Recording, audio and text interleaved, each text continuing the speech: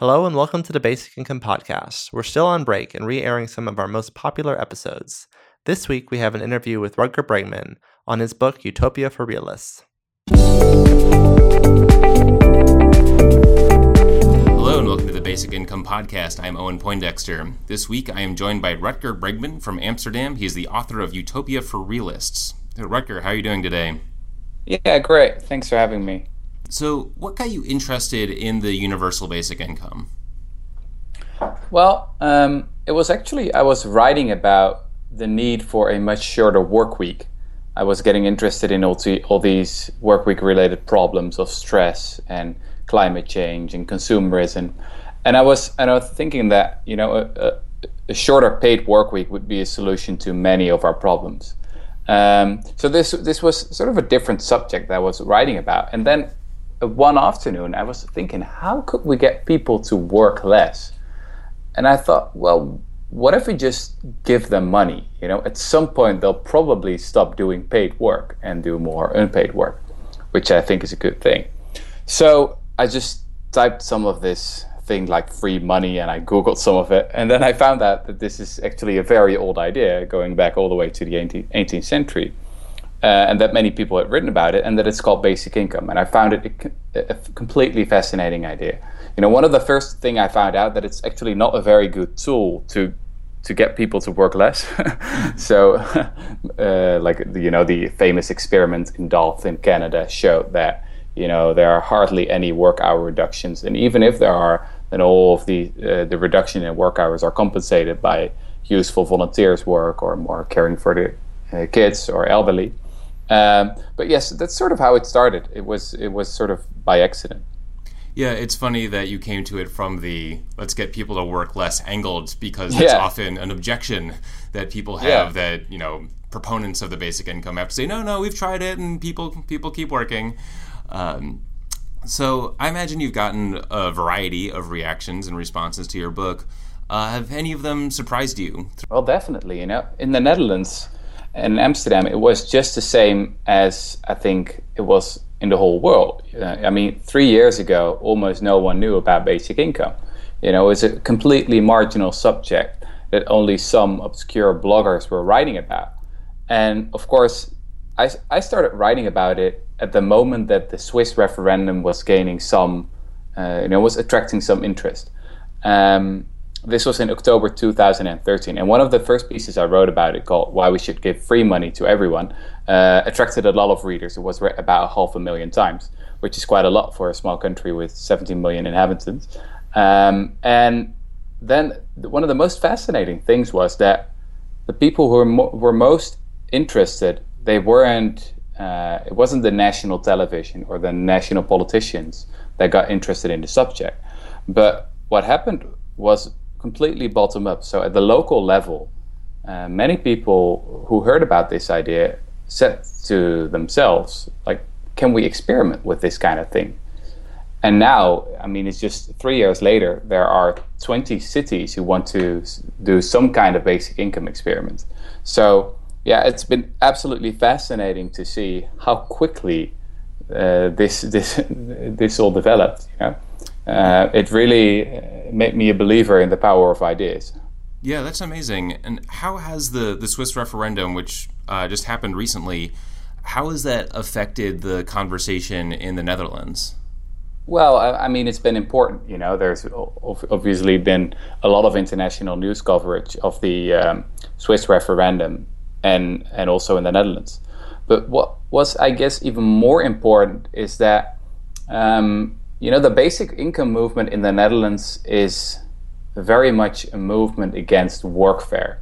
So I don't think, especially many Americans don't know about this, that they have this image of the Northern European welfare states, which is supposed to give you free money and that you can just be lazy. Well, the truth is actually a lot different. So I can give you just one example. There's a city called Rotterdam. It's a bit to the south of Amsterdam. And what they do is they let benefit recipients clean streets that are already clean. This is called voluntary or obligatory volunteers work, quite an Orwellian term. So they have to do this if they want to receive any benefits. And meanwhile, while they're cleaning these streets that are already clean, they are watched by a guard, and they have to wear an orange vest. And on the back of the vest are the words "work base." So this is a really, really humiliating experience, and people have to do it about 4 times every week. And they have the streets are already clean because the professional street cleaning crew already did it. Because if they did actually useful work, then they would take away someone else's job, and the unions will get mad. So this is what workfare looks like nowadays in the Netherlands, and many people who have to work with it, on a local level, who have to implement these kind of laws, they know that it's extremely inefficient, that it's expensive, that it's very humiliating, that it doesn't help people to get up and make something of their lives. But that just, it drains all motivation out of these people. So I think that has also been very important, that the government just introduced a new law called the participation law, again, a very Orwellian term, which is, basically very harsh workfare. And then many people started to think, what if we started to move in the complete opposite direction? Yeah, that's fascinating. I'll confess I had no idea about that. So would you say that there's this ethos that we can't just give money away, and that this is kind of a new scary idea for people? Well, yes. I mean, I guess the most important objection to basic income is basically a moral one. So people have this idea. It's a very old idea. I guess it goes back to Elizabethan poor law back from the 16th century. And the idea that most people have is that you have to work for your money. And we define work in a very narrow way. So the only thing that we consider work is the stuff you do for your employer, the guy who is in a hierarchical relationship with you, and you have to get paid money for it. All the other things, all the work we do in the household, or all the caring work we do for our kids or elderly or volunteers work, whatever, it's all not included. It's not included in GDP, but it's extremely important. In many cases, it's even more important than the paid work we do. I've written a lot about this idea of the American anthropologist David Graeber. He writes about bullshit jobs. And these are the jobs that even the people who have them consider pointless. When I first wrote about it, I thought, how big can this really be? But then, confessions started pouring in, and all kinds of people, especially people with quite good salaries, consultants, investment bankers, corporate lawyers, were all emailing me and tweeting and Facebooking me and saying, I've got one of those bullshit jobs. So sometimes it seems as if the world is completely upside down. I've also met a lot of people who, have a job that they actually hate, that they think completely pointless, but they use the money they earn with that job to do something useful.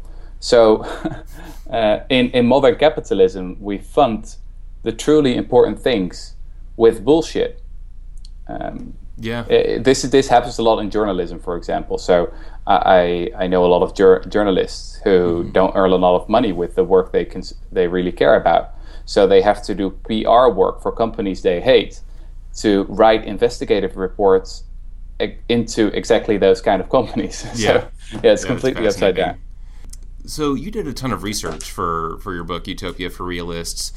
What's something that surprised you along the way of digging into the work week, the basic income, all of that? Well, there are a lot of interesting stories that I stumbled upon. Actually, one of the most interesting cases was, I guess, an experiment that happened in London, in the city, the financial district of London. Mm-hmm. And what they did there was an experiment with a few homeless men, about 13 of them. And these men had been living on the street for like 30 or 40 years. They were really regarded as hopeless cases. Everything had been tried, and the care workers didn't know what to do anymore. So at one point, someone said, why not try something really crazy? Let's just give them money and see what happens. We've never tried that actually. So let's just give them £3,000 and see what they'll do with it. Maybe it will empower them. Now, many of the people who work for the foundation who did this were really skeptical. But then, something really amazing happened. A year after the experiment, 7 out of 13 of the men had a roof above their head, and 2 more had applied for housing. And they all spent their money on really useful things like a dictionary or hearing aid, or someone took gardening classes. But I guess the most important thing was that the money seemed to empower them. And I know obviously this is a small experiment, we can't draw huge conclusions out of it, but it made me think, and maybe we really need to rethink what poverty actually is. Many people, also on the left, they have this tendency to regard poverty as a lack of character. But I really think that the research shows that it's just a lack of money. Yeah, I mean, on the most basic level, that's absolutely what it is. So yeah, it sounds like a simple, obvious truth, but it's a truth we ignore all the time. So let me give you one example. There was a really large meta study a few years ago, and they looked at 200 other studies that researched courses in financial literacy. So these were all experiments where they tried to teach poor people how to deal with their money, how to spend their money on the right things. And the result of this huge study was that the courses don't do anything good, and in some cases they lead to worse decisions of poor people, that they use their money in an even worse way. How can this happen? Many people think that education is always the solution. But then I spoke to one researcher from Princeton, Elder Shafir, who's developed this new revolutionary theory about poverty. And he said to me that the problem is not that poor people don't learn anything in these kind of courses. The problem is that, if you teach someone to swim, and if you then throw him into the ocean, then of course that person will still drown. He or she has learned something, but it's just not enough. The context is too overwhelming. So what do you have to do? You have to get rid of poverty first, and then all the other things come. But if you look at our welfare state, if you look at all our social programs, etc., all the time we start with the wrong things. We are giving education to people who are still in poverty. We are giving them all kinds of stuff that they don't really need. We should get rid of all those programs and just hand out the cash. And one point you make in your book is that these programs are very expensive, and giving money isn't necessarily cheap either, but it's very efficient. It's something it's really efficient. And this is what they found out time and time again. And again, I must really emphasize this. This is not some kind of ideological thing for me. So you can argue for hours, are people good or bad? What is poverty? As philosophers have argued about that for centuries. I really think it's important to just look at the evidence. We now have hundreds of experiments that have been conducted around the world with, for example, cash transfer programs. And time again, researchers have found that these are extremely effective in combating poverty, that the poor don't waste their money. In fact, in many cases, they start spending less on drugs and alcohol because they now have the means to get up and really do something with their lives. There was one experiment in Liberia. This was conducted by Chris Bregman, a really great researcher. He's done some of the most fascinating research on these questions. And what he did, or with his team, they gave a cash transfer of about $200, if I remember correctly, which is a lot in Liberia, to the poor people who you would say that you can't really trust. So these were drug addicts, small criminals, etc. And even they didn't waste the money. Even they used it to start a small business or spend it on their families, and They spend it wisely. So the researchers at the end of their paper ask the question: so if even they don't waste it, who else will? It's fascinating. So the guiding idea, the overarching idea of your book is this concept of utopia. So why did you decide to take that perspective? The biggest problem is not that we don't really have a good. There's been tremendous progress in the past 2 centuries. We've gotten a whole lot richer. But the problem is that we don't really have the great visions for tomorrow anymore. So we don't really have utopian visions. Politics is mostly about problem solving nowadays, and about keeping the things we already have. I think this is a huge problem on the left. So the people on the left always know what they're against. They're anti-establishment, anti-racism, anti-homophobia, anti-austerity, all these kind of things. But what are we actually for is also, I guess, a good question. And I really think that universal basic income is one of those things that still sounds utopian nowadays, but may very well become reality, at least during my lifetime. Because every milestone of civilization was once a utopian fantasy. And, progress always starts in the periphery. We've seen this happening in the Netherlands as well. As I said, it wasn't the national television or the national politicians who first started talking about this. It all started at a local level with people who regarded as crazy by many of the people who regard themselves as reasonable or realistic or whatever. But that's how it always goes. That's how the civil rights movement has started. That's how the movement for the abolishment of slavery has started. That's how we got democracy. I think that's what progress, what it's always has looked like. But we need to have, I think, new utopian visions to strive for, and universal basic income is definitely one of them. So what do you hope to see happen next with the universal basic income?